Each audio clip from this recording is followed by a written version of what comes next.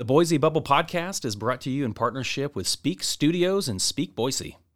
Speak Boise is a community-driven studio space where voices from all walks of life can speak and be heard. You can find them on Instagram and Facebook at Speak Studios, Speak Boise, and at their website, speakstudios.com. Speak Studios. Speak and be heard. Hello, friends. Tired of traditional car dealerships pushing you around for 5 hours just to end up with a payment that's more than you can afford? They're not your friends. But you know who is your BFF? Volkswagen of Boise. They have a non-commission sales team that genuinely cares about your vehicle needs. Not ready to buy today? No pressure.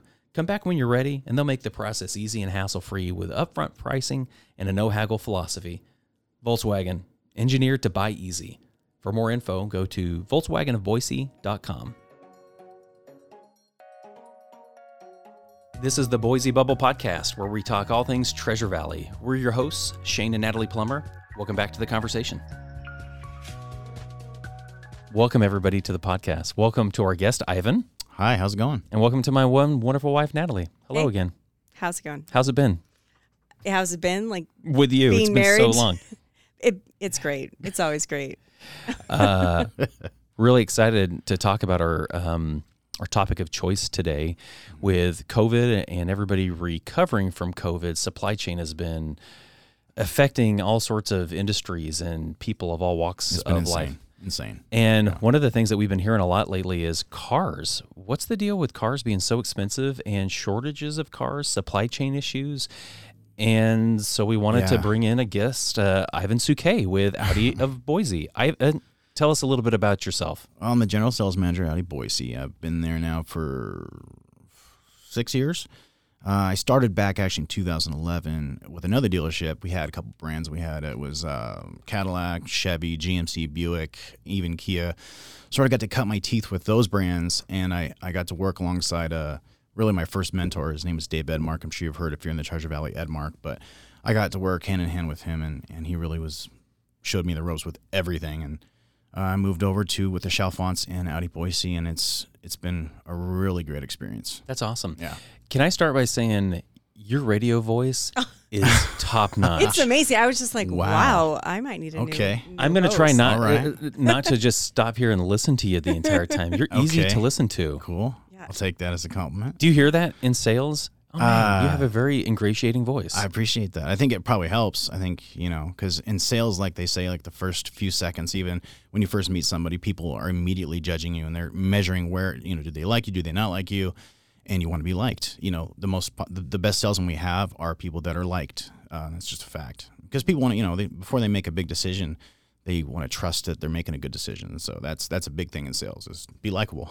Yeah, for sure. And I really wanted you to come here because, we just got on this conversation about cars. I'm like, wow, we really need to have a podcast about that. But my last 3 cars have been Audi, and I've worked with you guys, and you have been so good at helping me, I guess, understand that whole process. Mm-hmm. And that transparency is so crucial, I think, for allowing people to feel comfortable with such a huge purchase. So I felt like this was a good opportunity to kind of help some other people who might be looking for purchasing a car in the Treasure Valley right now, because it's confusing. Well, you hit the nail on the head with transparency. So the old way of doing business in car dealerships is becoming obsolete now, and because people now, especially with millennials, as soon as they get even the slightest hint of distrust or any kind of games, they just walk away. They're gone. Mm-hmm. They don't even. There's the old guy that'll come in and he'll want to have a beer and sit down and he'll want to go back and forth. Like they enjoy that. That's the younger generation does not have time for that. They're not going to do that. They're gone. And so if you don't adapt to that and change how you do business, you're just going to lose customers left and right. And there still are some stores out there that want to continue to do business that way, but we're not one of them. And there's other ones out there that also are like us, and I think are going to be probably the more successful dealerships out there. Yeah, I'll tell you. I mean, back in the 80s or even 70s, the baby boomers, there was no internet, so you had crazy big markups, and people really never knew what the price of a car was, and it was just this huge game. And so in some respects, what I'm saying is that we've done this to ourselves. The industry has done this to themselves, and so we're in a revolution of sorts now because we're trying to dig out of that way of doing business. And so, along came the 80s, and it was still these, people would come into a dealership and you'd never know what the price was. And when you'd ask the price, it was weird, it was just hide the cheese. And so what happened was a customer would come in and the salesman would say, yeah, we're $1,500 over MSRP. We're $1,500 over retail. They just start there. And we're going to pay wholesale for your trade-in, less than wholesale for your trade-in. And customers really had very little they had nothing to combat it with. And eventually places like Kelley Blue Book, NADA, they would publish these books, physical books that you could go buy, but most people didn't go do that. You could, and dealerships used them so that they could do, how they could at least have some semblance of an idea of how to price things. But for the most part, customers had really no weapons at all to combat that. And so they'd go in and, it was bloody. And they would oftentimes they'd own a car that they were stuck in because then, maybe they changed their mind a few years later and they tried to get out of it and they were buried in it with negative equity and all that. And so people kept their cars a lot longer back then. A lot of it was because of that. 90s came along, internet came, started to change a little bit. Enter the 2000s and even really the late 2000s, and it started to really shift. You started seeing dealerships, instead of starting an MSRP, they'd start just a little bit over invoice. And keep in mind, when I say invoice, what I'm saying is that's what the car dealerships pay for the car. And a lot of times when I say that to customers, they go, but that's not real. That's not really invoice. That's not really what you pay. Actually, it really, truly, honest to God is. It really is what we pay. They'll say, yeah, but you have holdback. Okay, yeah, some dealerships do. Now, Audi does not. Volkswagen does. Holdback, all that is merely is a percentage. For Volkswagen, it's 2%. You take the destination fee, which is usually $800 to $900. You take that off the price of the MSRP, you times it by 2%. That's marketing money. And really, again, it doesn't matter. So what's happened is that all of these manufacturers have said to their dealerships, well, we're going to give you a couple of different programs you guys can decide to use. Do you want to be a volume dealer? In other words, do you want to sell a lot of cars and not try to make a bunch of money off the customer, but instead sell a certain amount of cars and then we'll pay you for selling it? And so a lot of successful dealerships in today's world, that's what they do. They've become volume dealers. They make money from the manufacturer, not so much from the customer. Now, they do make money from the customer in other ways, but not so much in sales, service, parts. These are places that generate revenue. Now, I'm talking about this now because it's shifting right now again because of the supply and demand. But in the last, let's just say 10 years, it's been very much, there's been times I remember doing deals where we literally would go 2, 3, even $5,000 in very slim cases. But we've done it where we've been, $3,000 back of invoice. We've lost that much money. We'll say, oh, this is a loser deal. We're not, we don't do this. But really, we did it because we have to hit a certain number. We hit that number. Okay, we got to our 40. Now we're going to get paid from the factory. And so that's a reality. Can I pause this? Yeah. Let's just talk from the layman. Sure. Okay. Before we get into supply chain and all that stuff's interesting, this is awesome to understand how the behind-the-scenes business works on your end of the deal. So let me refresh what I've heard so far. You make deals with the factory. You buy cars from the factory. Mm-hmm. They sell you for X number of dollars, and you get this car on the lot. Sometimes it's volume. You get multiple cars. And you make deals that say, okay, well, if we sell so many cars this month, then they'll start paying you more as far as like back-end rebates and say, okay, Ivan, if you can sell, you say that you want 15 cars, but if you can sell 15, anything above 15, then we'll start giving you some rebates or deals. Did I hear that right? That's correct. Now, it's a little bit even, yes, that is true. We also have things in place where we get a certain percentage, let's just say like a 1% per the vehicle MSRP, and the factory changes that monthly or yearly. They make sure that their dealers are getting paid, but again, it's what's critical here to understand is that we're not so much making money from the customer on the price of the car. Like we're not saying, oh, we bought the car for $20,000 and we're selling it for $25,000. We just made $5,000. It's not like that anymore. That used to be, and that was called gross. That's called vehicle gross. And so dealerships, when this changed, this change started happening, they say, well, we don't want to. What they started having was realizing is that, okay, if we're going to lose money on the front on this car, they call it the front end pricing. How are we going to make more money on the sale? And so what they would start to do is say, all right, well, we're going to make money on financing, and that's true. All dealerships make money on financing, and it's in the 90s, early 2000s, they were allowed to hold quite a bit of points, which was called reserve, and could make a good amount of money. That upset customers. And banks also felt like it was creating kind of a dishonest slate. So now what happens a lot of times is that dealers, they still get paid for financing, but they structure the loan. So just like if you walk into Idaho Central Credit Union and say, yep, I want to get an auto loan, that loan officer who structures that deal, he's going to get paid a flat for putting that deal together for you. So just a dealership gets the same thing. They set up the deal just like anybody else would. Not really raising rate. There's still some banks that can do that, but for the most part in this area now, they're just called flats, which means Idaho Central gives me a rate of $2.99. I then give it the customer $2.99, and I get paid 2 or 3% flat of that. Just like if you walked in for a loan officer. Same it's thing. just a fee. It's like a closing fee or some other fee. That's where you're making a little bit of revenues on structuring this deal. Yep. So if you're willing to sell cars for about the price that you bought them for, you're looking to make money in other ways. One of them is financing. Where else are you making your money? Because like as a customer, I'm dubious. You can't tell me that you're running this business for such low margins. You got to be making money somewhere. Absolutely. Where do you make your money? Ancillary products. Things like this. So you're going to buy the car. And let's say that I looked at my numbers. I said, geez, okay, I'm losing $1,000 on this. What am I going to? Oh, I'm going to make a little bit of money here on financing. Okay, I'll make $500 there. Then what I'm going to do is let's see what products I can sell. Now, unfortunately, some of the products in the past have been very cheap and they were just big. They were just basically profit. They weren't even, there was no value in them. And we don't believe that, and our store doesn't. There's a lot of other stores that I think they're like us, but there's still some stores that use addendums. And what I'm going to tell you what an addendum is, and this is something that I really just don't like at all. And I really wish stores wouldn't do this because it's very, very deceiving. But what they do is they price their car. Let's just say I'm just going to say a price. Let's say they price a new Jetta, okay, a Volkswagen Jetta for $12,999 and they price it at that price. Now we have ours priced at $15,999. How are they that much less than us? That's crazy, right? Because we price ours extremely. We price ours oftentimes at invoice. So how are they that low? What they've done is they've added a pulse braking system, which just so you know is about $100 is what it costs. $100. And this is real stuff, guys. $100. And what it does when you put your foot on the brake, it flashes the brakes, and it just. You probably see them in traffic. The rear brake light just goes boop, boop, boop, kind of just I blips. hate them. Yeah, well, that's called pulse. Well, there's a lot of dealerships out there that put them on every single one of their cars. They pre-install them.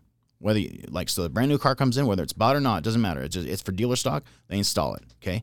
Then they turn around. They offer that Jetta for $12,999. But then when the customer comes in, yep, I want to buy for $12,999. Oh, just so you know, this has the pulse braking system. It's a $3,000 ad, a $4,000 ad, and that's like a chess piece. They get to float that around. They do that with etch, which is a thing that they etch into the glass so that if it gets stolen, you can locate it. They do it with other products like that, and I find that to be deplorable, honestly. It's a way to like secure profit and to be able to move your pricing around so that you can kind of play the game of getting a customer in there. And at the end of the day, when these customers go in, they'll move that price around to where, they're back to $15,999 okay. or they're... Okay, sorry. Yeah. Great. So this is all like... It's crazy, right? It's crazy. So I guess my thought is what are the tools that someone needs to come in to be prepared to use, I guess, the correct wording for this? First of all, can you just call someone and say, are you a volume dealer? And is that something people should be asking? Yeah. In the past, that was something you could always ask. But nowadays, everyone's going to say they're a volume dealer. Okay. Yeah. So really, you want to say the first thing you should always, if you're buying a new car, so there's a couple of tools you can use for sure. You go in and ask, can I see the factory invoice? And you'll know if it's a real invoice because it'll have the bank's name on it. It'll have the car, the VIN, everything on it. You'll know it'll look like an official piece of paper. Like it's pretty hard to fake those. I mean, I guess you could, but is that normal to ask for that, or is that like you asking to should look up their skirt? Can I see the factory invoice? Who's going to be offended at that? Yeah, and now here's the thing where I find that, and I'm going to defend dealerships here for a moment because any other retailer out there, if you do jewelry or furniture, I mean, some of these places have a 300% markup, right? But you never see the Dan Rather special with the slimiest jeweler out there. No, you see a car dealer and he's doing the used car salesman act. I'm like, geez. And it's almost like the public and a lot of people believe, car dealers, they're not allowed to make any money. They can't make any profit. And so I have no problem showing my invoice. And sometimes they'll say, yep, I've got it priced to $1,500 over invoice. Maybe it's, and that's, I'm making that. And they'll say, well, okay, or whatever. And then there's some incentives that we can get into. But for the most part, I think you should be able to ask for the invoice. And if they won't show it to you, that's not a good sign. And you should just leave, honestly, if they won't do that. There's no reason why you can't see that because that really helps you understand exactly where you're at in the deal. So this is for new cars. For new cars. Now, for used cars, I would definitely look at three things. Well, two things, I'd say, for now. Use your books, Kelley Blue Book and NADA, and you can look at those books and they can see of what they believe the car's trade-in value is, what their retail value is, and what the wholesale value is, what the banks will put a value on. They look at those things and say, okay, you have that information, and then also look at the market, and you can look and see what things are buying and selling for. Like you just go online, any Car Guru, all these things like that, and see what. Okay, so I'm looking at an 18 Highlander. What are they selling for? How many miles? Now, a lot of them have different trims, so they have different options, but it'll give you an idea of at least where it's at. So that way you have an idea of what you should be paying. And so just come prepared. Used cars is a little bit harder because used cars, we always say there's not a used car factory. So, someone will come and say, yep, I need to have a 2015 red Audi Q7 TDI. It's got to have beige interior. I mean, I'm just like, chances of me getting that are extraordinary. That's a unicorn. Yeah, we call them unicorns. Yeah, we don't want to offend them, but the used car factory just down the street, they'll pop it out here in just a moment for you. Yeah. But so yeah, for tools, for a new car, use an invoice. If it's a pre-owned car, check your books, see what the market is, and use that as a gauge. Used cars is a little bit harder though because you never know. Maybe they put a lot of times dealerships, and especially good ones, they can spend quite a bit of money on reconditioning the car. They don't want to. A lot of good dealerships. The last thing we want to see when we sell a pre-owned car to somebody is to have them come back a few days later. That's terrible. No one wants that. We want to feel like if you have a bad customer experience with somebody, they're going to tell their friends, they're going to tell their family, they're not going to come back. So the best way you can handle that is to make sure you take care of them right the first time. They'll keep coming back, and it's really important you do that. So we're big believers of that. So can I zoom back out for a second? Yeah. I feel like you've been very honest in outlining the current state of the relationship between the consumer and the dealers. Yeah. It's not great because everybody knows that, just like you said, this industry has been historical. I mean, historically, they've I don't say taking advantage of people, but it's hard because of the lack of transparency to know that a consumer's getting a good deal. So we, as the buying market, we've been conditioned to know that we got to go in there and fight, and we're probably dealing with someone slimy. I love this idea of transparency to get to a better model, to find a deal that works for you as the dealership and a deal that works for the customer too. Yeah. So that sounds like a philosophy. How many of the dealerships around here subscribe to that philosophy?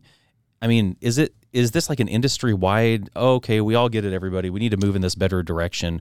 Or are there still some stragglers out there? And I'm not asking you to name names, but I'm saying, how prevalent is this change in philosophy? And how much of it is specific to certain people? And how much of it also, how can we vet that? How do you find out truly what a dealership's philosophy is so that we can come in prepared? Reviews really help you. Check out the reviews. A lot of times, and I'm not looking for the one-offs, because a lot of times someone, if they had one bad experience, a lot of times if you look, it's, there's a 1-star and it's all about some really weird one-off situation. Mm-hmm. Don't pay any mind to that, but look, if you see a pattern, patterns will tell you everything you need to know about a store. Time and time again, if they say, hey, they were quick with my time, they were, they didn't play games, which is huge, and a lot of those dealers that do that. So how prevalent? I would say right now, there's still some stragglers. There's still a lot of those owners out there that they say that gross is forever, which how much you can make on the front of the car, and so I refuse to do it. We're going to continue to do it. This is how we've made money, and this is how we've been successful. And I've seen, just based on looking at the numbers from the Idaho Dealer Association, that their numbers have gone down. It's not going to help them in the long run. And I think if they don't start to really change, they're just going to become obsolete. It's just, they're going to go away. So back to Natalie's question, how do you know? I mean, I can ask a company what their philosophy is, but their words do not necessarily match up with actions. Yeah. What do we need to be looking for besides reviews? And you mentioned in past conversations, you mentioned that you really have found that family-owned dealerships in the Treasure Valley tend to have an interest in retaining good relationships. I'm a big believer in that. I think family-owned dealerships really have a little bit more of they're a little more centered with their customer base. They really care about their customer base for the most part, where a lot of those big corporate chains, they're big and they've got all these, there's a lot of red tape, and it's not as personal. It's more of a, you're a number. And it doesn't mean you can't get a good deal from these stores. You can. And also there are some family-owned dealerships out there that also can be slimy. So it's tough, I think, but I think reviews do help. Also, word of mouth. Talk to people that that have bought in a car recently, and how was their experience. People are buying. I'll tell you this. Here's an interesting fact. So in the past, I said people used to keep cars for a long time. Right now, I can speak for Audi. I don't, and Volkswagen. I don't know about the other brands. I should find out. I'm curious now. But our average ownership length, how long they own the car right now, average is 24 and a half months. What? That's it. Wow. People are only keeping cars for 2 years. New cars? Yeah. I'm buying a new car and I'm only going to. Yeah. Man. That's the average. And this is over thousands of people now. And so, and I think one of the reasons that we're in the midst of sort of this arms race of technology. These cars are changing so dramatically, so quick that people are like, wow, I've, when you get a brand new cell phone, it's really cool, right? It's got the coolest camera. It can do this. It can do that. All these really neat things. And then all of a sudden, a year later, you're like, wait, your camera can do what? Or your phone can do what?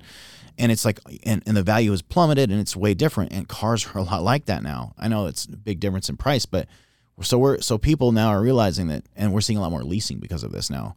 People are like, well, yeah, if I don't want to have all this depreciation, if I can I want to have the latest and the greatest. And so, yeah, the length of ownership is really shortened down, and it's caused us to, well, go into that. Let's talk about supply issues. So here's what segue. We've seen change. Yes. Yeah. I really started to notice something about a year and a half ago, I'd say, and it was with the housing market here.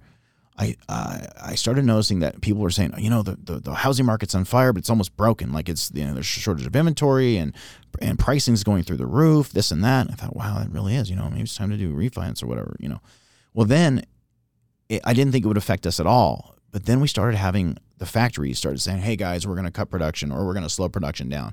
And this is after COVID. We already had the whole shutdown with COVID, this, that, everyone did that. No, this was different. We've got labor trouble. Where all these, and it wasn't just Audi, it was, Toyota, GM, Ford, Subaru, Honda, Nissan, all these different dealerships, factories and brands were struggling with these problems. They had parts shortages, delays at port, and that's another whole issue because if you like us with Audi, we get our cars across the pond. Well, they have to clear customs and they have all these weird EPA things they got to go through. So there was massive delays with that.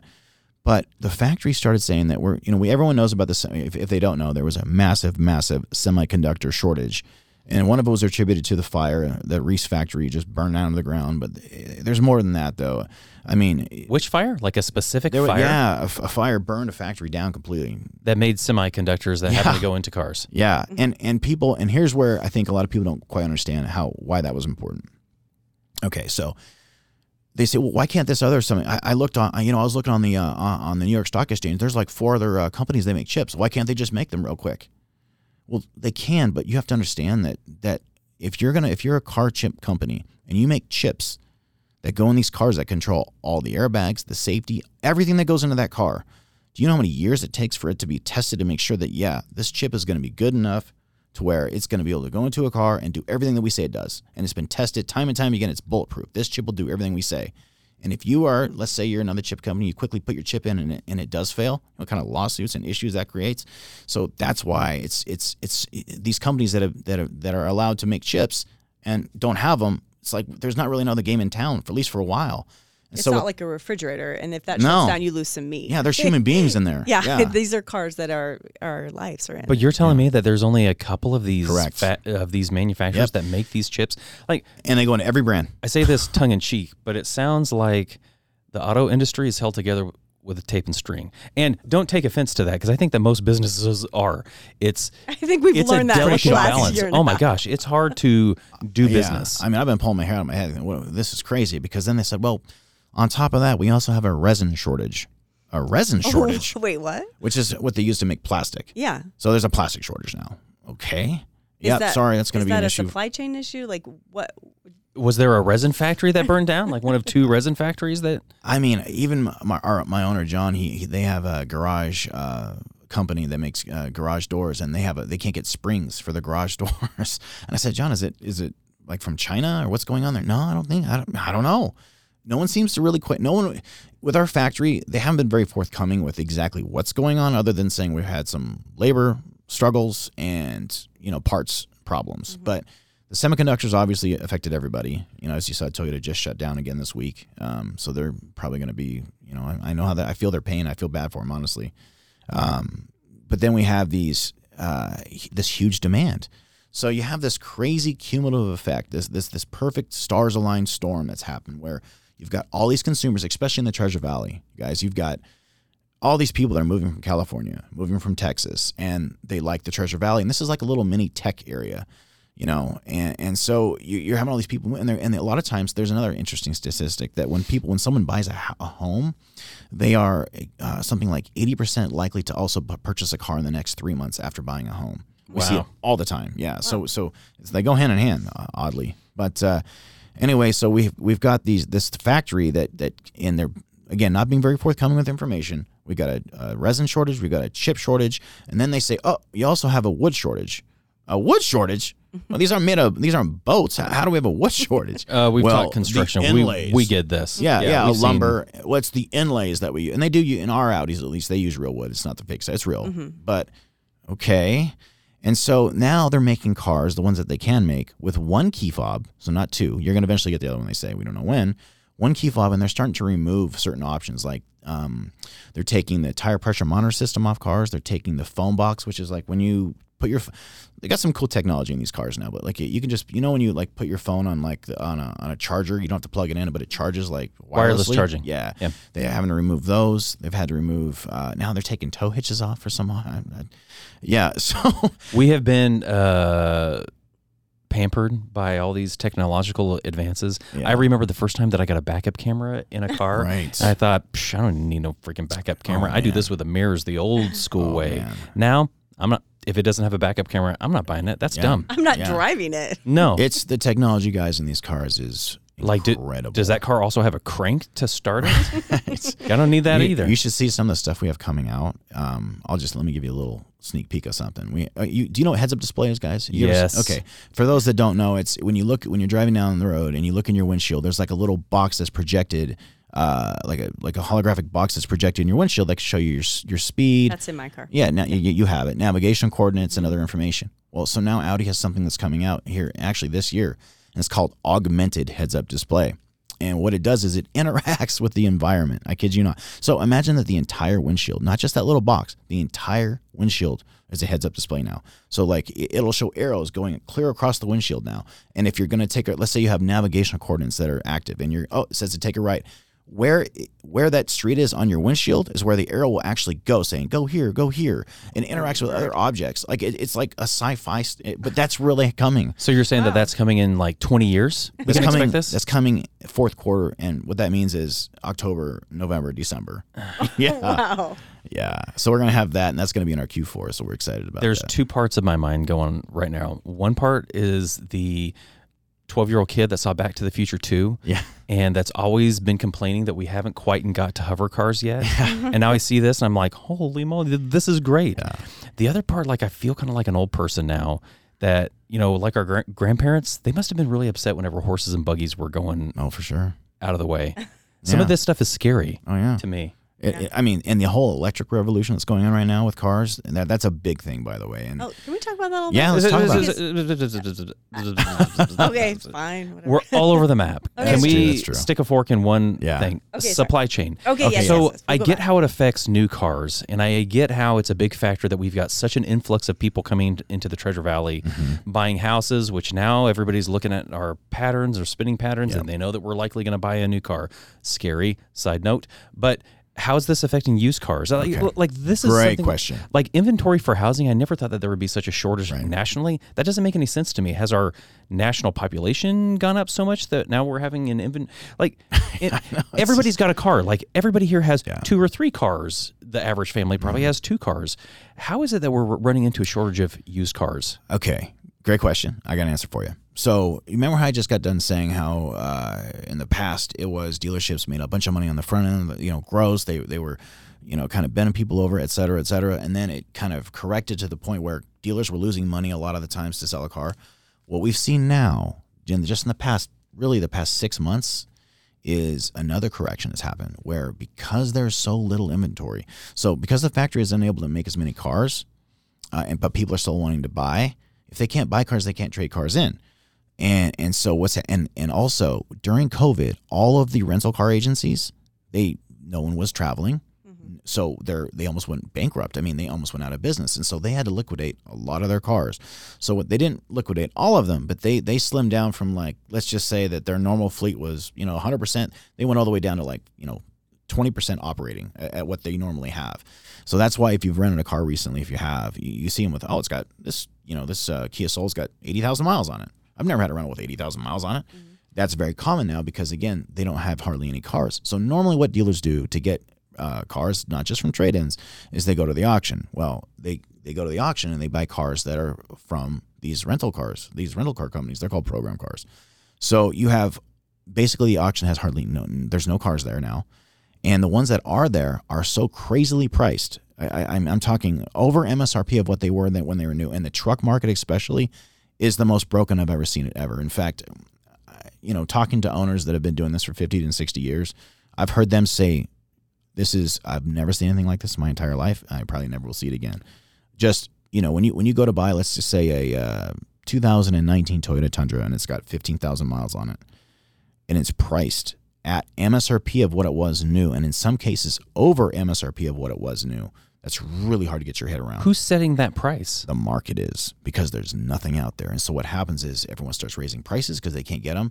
And also, if they can get them, they have to spend more money to get them. So the more they have to spend, they still want to keep their margins. It just keeps going and going and going, and it's just a snowball effect. Simple supply and demand is what you're telling me. It's supply and demand, and it's really bad for trucks. I mean, I feel bad. Ford, they couldn't make anything for a long time. In fact, Ford's phased out. Ford's never going to make any more sedans anymore. You won't see Ford making any more sedans. The Focus, the Taurus, Fusion, gone. That's gone. Yeah, they don't. You can check it out. They're not going to make that car anymore. Those cars. Can someone fact check this? Like, I've never. Yeah. I feels I like think I would have they're read going to it make a Mustang, but they're not making anything else. I feel like I should have heard an article about that at some point, saying Ford is out of the car business. They're in the truck business. Yeah. Maybe I'm just living under a rock. Yeah. It's true. Check it out. Wow. But so. Okay, we just had our producer fact checked it, and thank you, Travis. Yeah. It's pretty crazy, but at the same time, if you're the CEO of Ford, you're thinking, okay, so trucks. So also, just so you understand, when I worked at Chevrolet, the truck business is a booming business. Just the accessories alone are, when you buy a truck, I want to get a leveling kit, I want to get the Nerf bars, I want to get brush guard, I want to get all this stuff, and a lot of times that equals $4,000 to $10,000. So it's a bit. And you know what? One thing my mentor Dave Emmer told me, he goes, I like trucks. You know why I like trucks? Because they break. Doesn't matter if it's a Ram or it doesn't matter what it is. A GMC or a Ford, they break. People are hard on them, and they just break. So they're going to be repaired. And I would always want to sell a warranty on a truck. And I'm telling you, I've had many customers say, thank God I got that.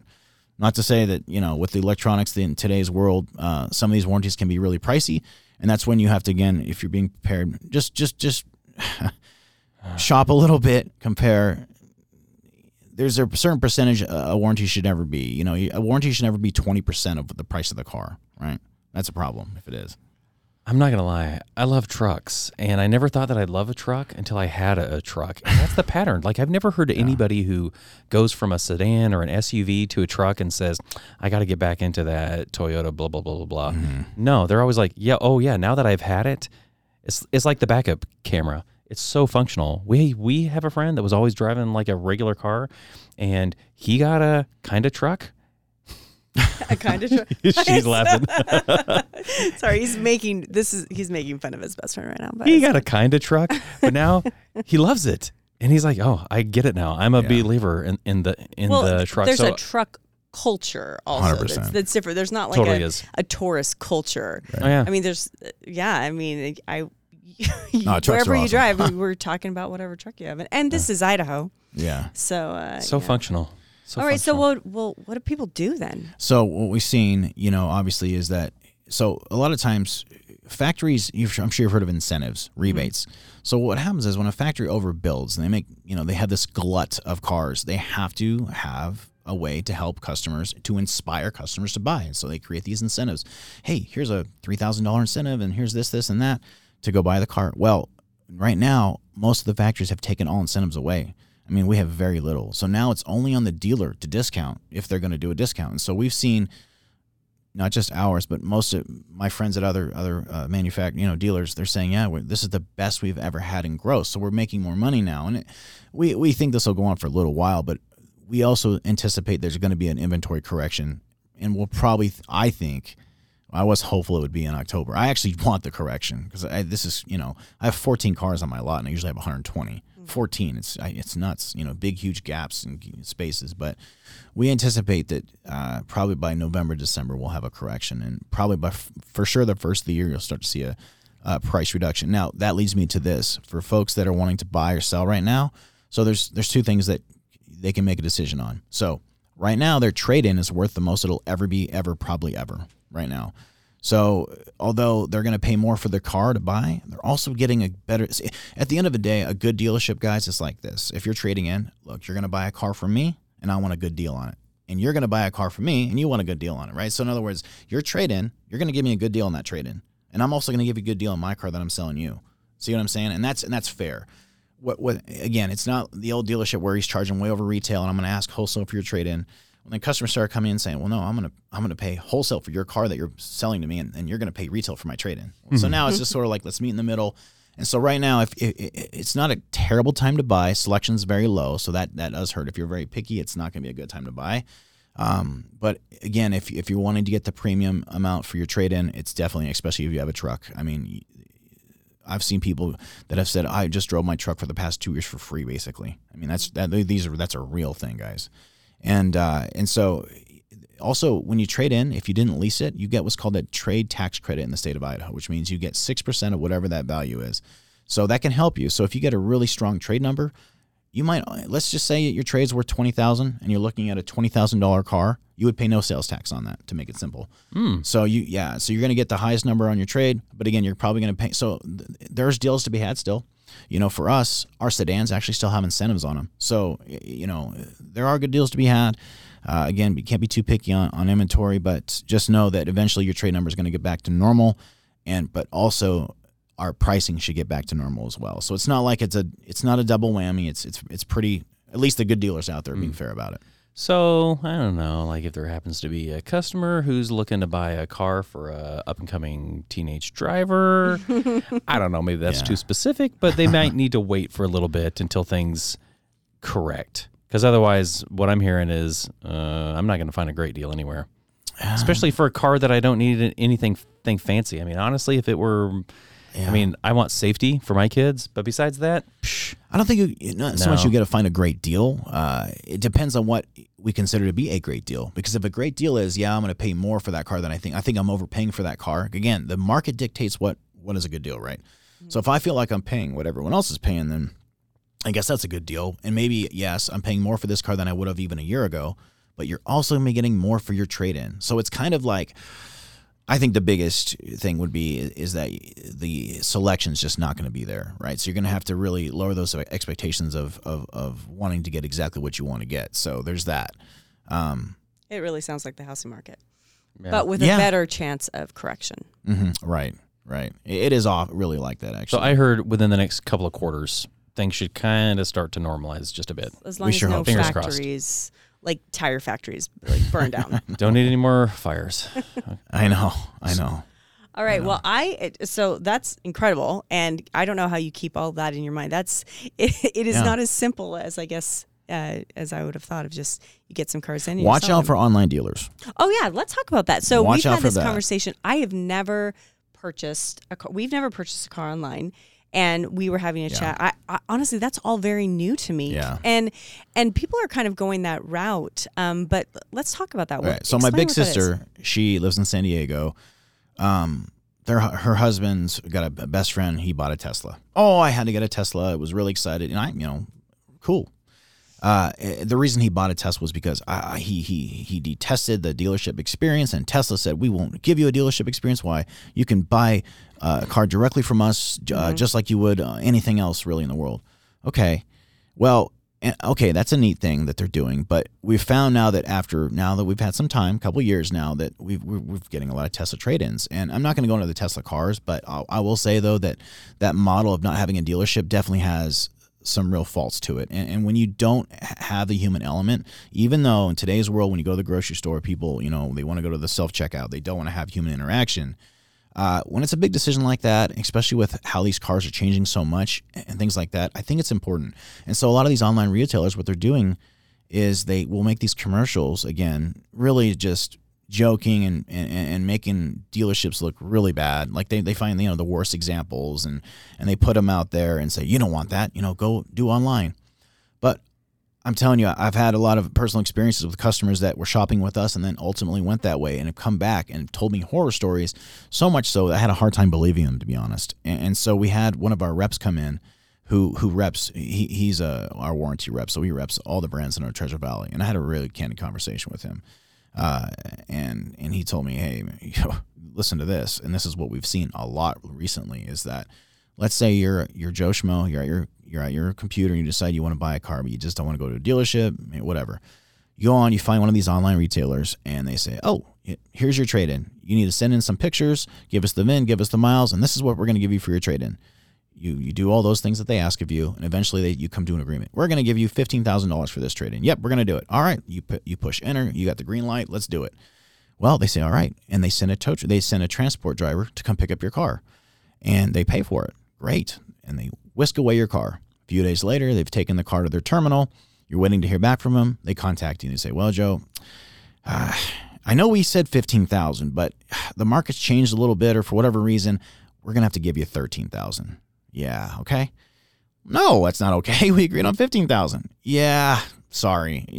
Look, you don't have to take it, but just understand that if you don't take it, you need to pay for transport to come pick this up.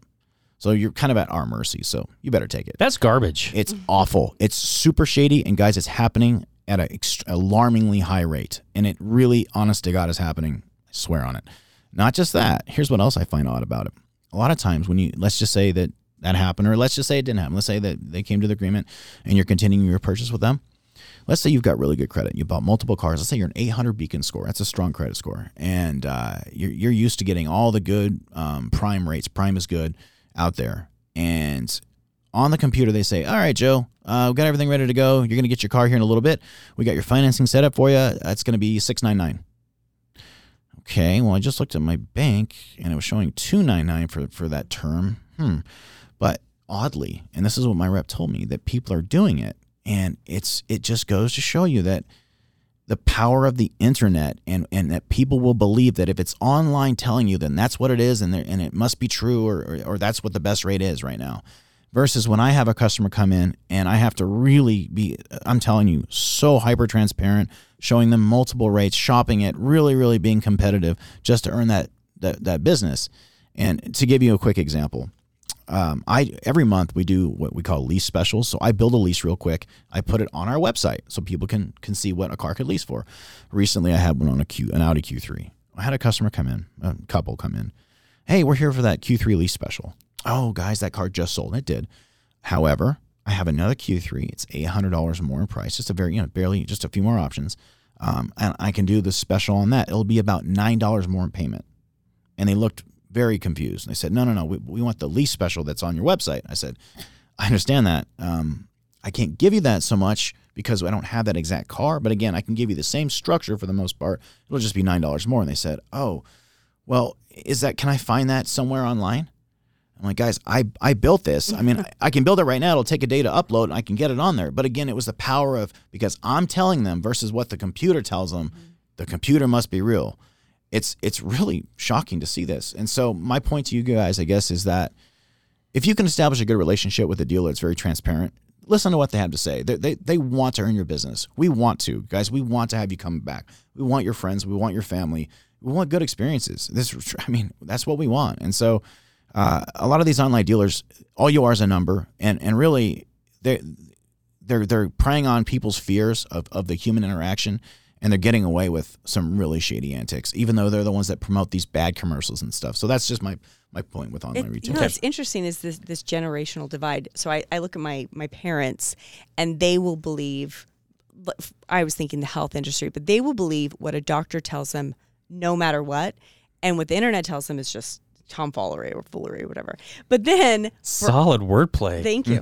But then for us in my generation, we're going to research and what WebMD and what, whatever we're going to find on these online forums, that's what we're going to take, and we're going to question our doctor. Yeah. Constantly. And we want a third party, right? Yes. We want somebody else telling us this. And that's, you can see that. That's a frightening, I guess, issue right now is it's a lack of trust. Again, we need to bring those things together. Yeah, because we feel people have these hidden motivations. Like, what I can't trust you because you have, you've got a dog in this fight, so I have to go somewhere else. And that's really a shame. And although I can understand having that kind of caution, and I think it's important to have to some degree to have that, to question things, but also, again, if you're able to make a connection with somebody that's very honest, stick with that person for the most part. They're going to help you out. They're going to be, I think that's what's really missing is this relational element, and there's some salesmen out there. I always joke,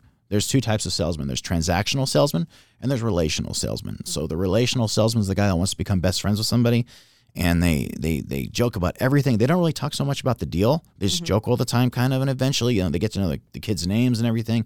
And eventually, when the topic of the car comes around, they kind of tiptoe around it. They don't want to ask for the sale. And so a lot of times what happens to those people is that they'll get a call. Hey, Joe, we got to tell you, you were the best salesman we worked with. You really, really were so awesome. We ended up buying a car somewhere else, but we just wanted you to know how much we enjoy being with you. And they always say in this business that when there's a car sold, there's a nice salesman somewhere that sheds a tear.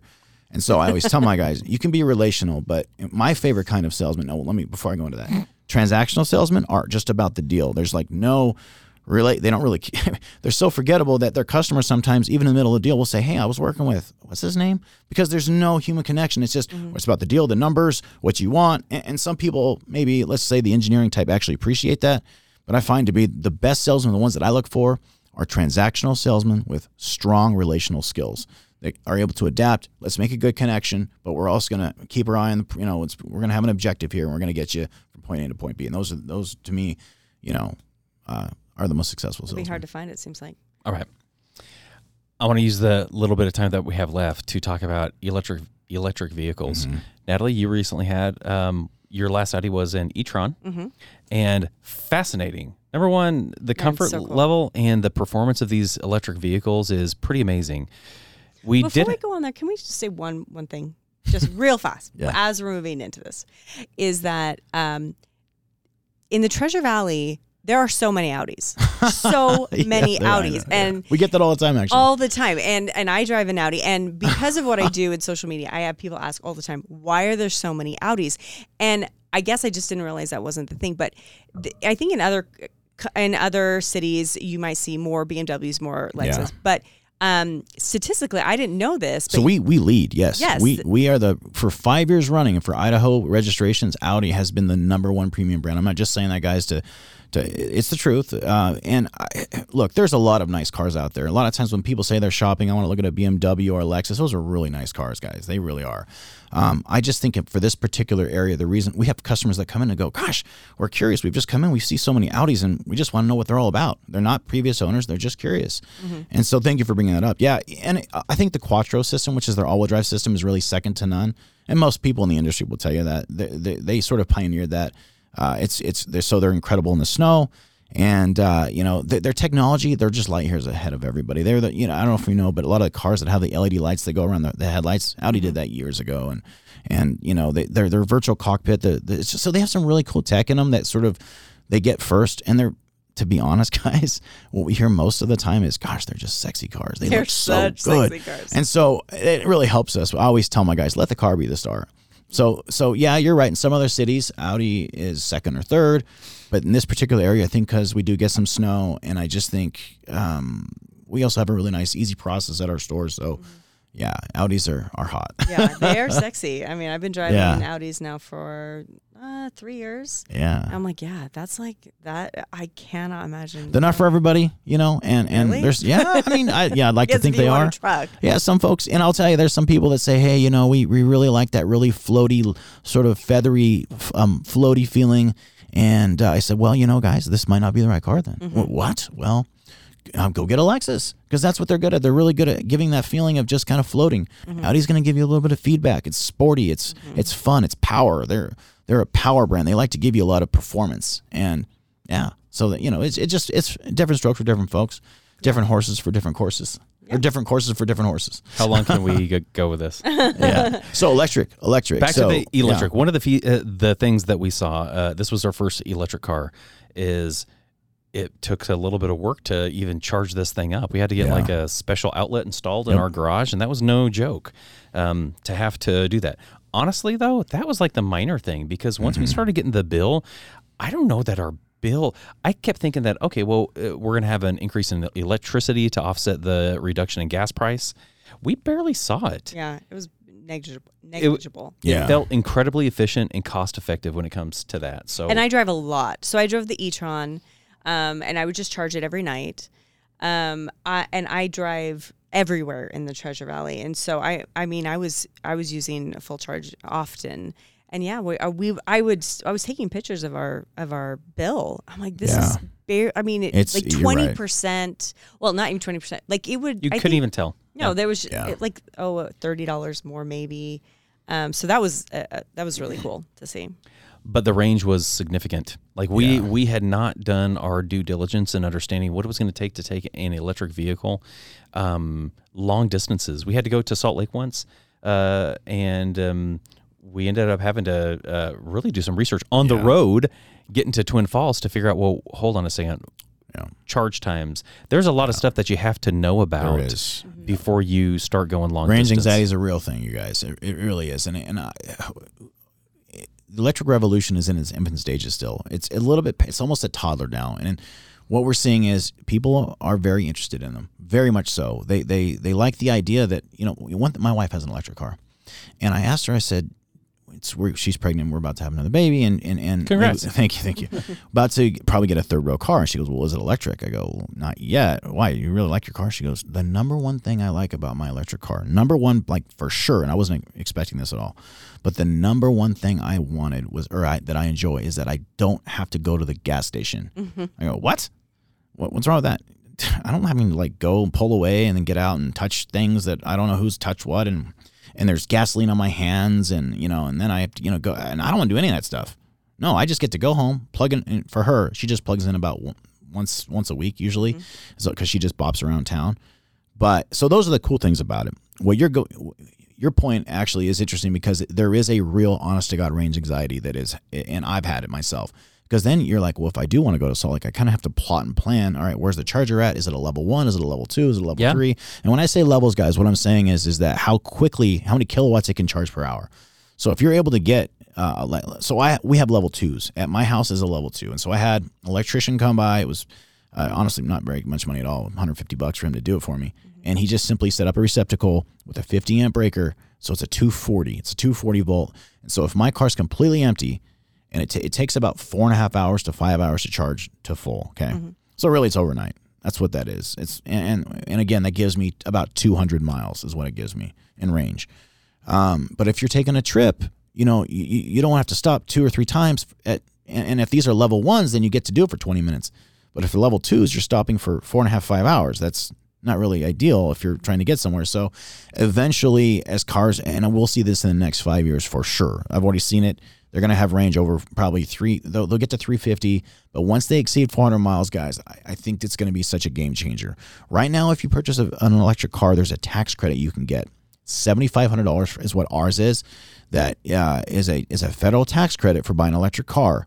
Now, I think probably as more and more of these become popular, it's probably going to go away. So that's a nice incentive to buy an electric car right now. So, and also charge times, how long it takes to charge them is also going to have to get, once they get those down to, let's just say 20 minutes or less for all levels, it's what we're going to see. Now, certain areas though have struggle with infrastructure, like Germany, for example. It's hard for them to make charges everywhere. So they're actually experimenting. This is true. They're experimenting with having a way. It's not on the road yet, but they're experimenting with a way to where they can charge your vehicle as you drive it and actually charge you as you drive. Like when I say charge, I mean monetarily. So like as the wheels connect to the road, it can receive a charge like wireless charging. It's like wireless charging. Like wireless charging while you're driving. I read an article about this. Making roads like that. So that's probably a realistic idea of the future, is that. And so I don't know if we'll see it so much in the States, but in other areas that are very space contained, that's a real possibility. It's feasible. Okay, so who is an electric car in the Treasure Valley? Who does that work for? I mean, I know it worked for me personally because we had a second car for it's for those people. If you have a second car that's fuel, that it's roomy, it's really for those people, because then you're able to have a car that literally, like you said, it's negligible in the electric bill. I actually had one of my salesmen do a bit of research, and he contacted Idaho Power, and he talked to this other person in Sun Valley, and they got this thing pretty well pinned down to where if you charge, and it's from zero, so 200 kilowatts. If you go from no charge to a full charge at peak times, it's about $7. Okay, is what it costs at peak times. But you can set up your thing so that it charges at 2 in the morning, 3 in the morning.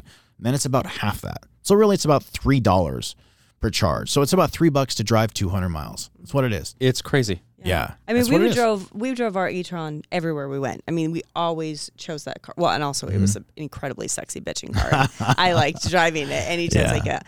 And they're powerful too. People, it's electric. It must be gutless. No. Oh my gosh. People don't know. I still sweat thinking about driving with my wife. Wait, shut up. Why does everyone say that? I drive normal. Yeah.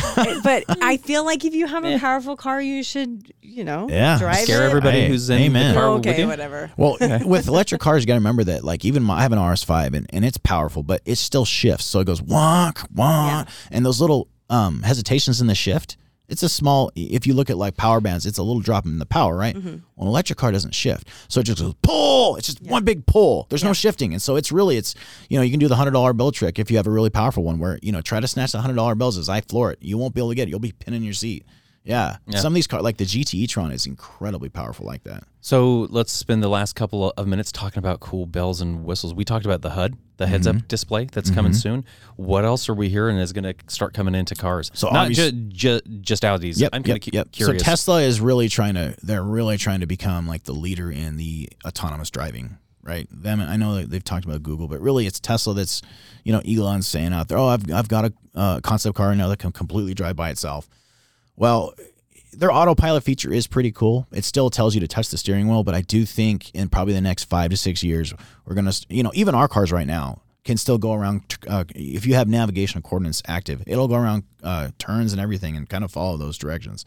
But we're going to see, I think, a pretty big change in that. And you start to see cars being even more autonomous. Now, I don't really like that so much because I like to drive my car. But there's a lot of folks that come in and they specifically ask for the collision avoidance systems, the safety systems. I want a car that almost drives for me, and that is something we're going to start seeing a lot more of even. And like I said, interacting with the environment. I wish you guys could see a picture, but seeing your windshield have stuff moving all over it is you would think it's distracting, but oddly it's not. It's I would love to see that, coming up on a turn and all of a sudden, like the sign flashes or the road is kind of a little bit more highlighted to say that's where you're going, literally right there. Yeah. And I mean, right now we've had nice cities such as, you can talk to your car and say, adjust climate to, 72 degrees. And now some people, even when I show that to them, I'm like, oh my God, I can set my climate by that. I'm like, yeah, that's relatively old technology now, right? But they're still blown away if they haven't been in a car in the last 10 years or 5 years even. So we're seeing stuff like that.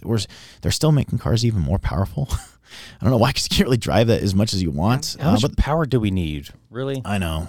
It's a lot. I want a lot of power. What are you going to use it for? I think it's that. You see me drive, right? Scare more people? It's the top of the food chain thing where I think people like knowing that should anything ever come up where they needed to have it, it's there. Brother. And it's I know. Yeah. Don't take my word. I'm an old fogey, so. Oh, yeah. I love having a powerful car, and I also like to be able to talk about my powerful car with men who think they have powerful cars, right. And I'm like, well, that's so cute. Let me tell you about my car. But that's just me. Yeah. This has been an awesome conversation. Yeah. We could talk cars forever. Yeah, for sure. Yeah. Thanks for having me, guys. It was really cool. So, how do people get in touch with you and social media? If they want to find you, Ivan, you're a great resource for information. I'm on Facebook. Where do they go? I'm on Facebook. You can always go to our Audi Boise's website or our Facebook page there. I'm always at the store. You can always come see me there. One thing about our store, guys, is unlike some other stores that have like what they call boxes, like where someone kind of goes like a cubby hole. Everything is out in the open with our store. So if you walk into Audi Boise, you'll see me sitting at my desk right there. I'm always, happy to chat with someone about the market, whatever it might be. It's an ever-changing market, and that's why it's kind of fun for me. It really is getting, cars in general are kind of part of an American thing. Cars are very dear to us. They're extensions of ourselves. People express through their cars. And one thing I'll just really quick, I think it's funny. I was talking to this lady the other day, and we're trying to nail down this guy that she knew, and I said, "Oh, is he the guy that drives the blue Mustang?" And she goes, "Is this just a guy thing? But does every guy just know? Like, girls don't do that. We don't know. Oh, he's the one that drives that Ford Escape or whatever. We don't do that. We identify in other ways." I'm like, "Yeah, it must be a guy thing because we definitely pay attention to what people drive because I totally do. Yeah, it's like, oh yeah, he drives that half ton. Yeah, awesome. Whatever." But I'm super available. Love chatting about cars or anything else in life in general. But I think here in the next few months things will correct, and everything will be back to normal, and we'll have some really, really cool stuff coming out in the fourth quarter that you guys should check out. Thanks so much. Yeah, awesome. My pleasure. Information. My pleasure. All right, until next time. Thank you. The Boise Bubble podcast is sponsored by Volkswagen of Boise. Interested in buying a Volkswagen in the Treasure Valley? Head to www.volkswagenofboise.com to learn more. Thanks for listening. This is the Boise Bubble podcast. Please subscribe to our podcast and leave a 5-star review. Follow us on Instagram at the Boise Bubble, and for more information about our community, follow @HelloMeridian. See you next time.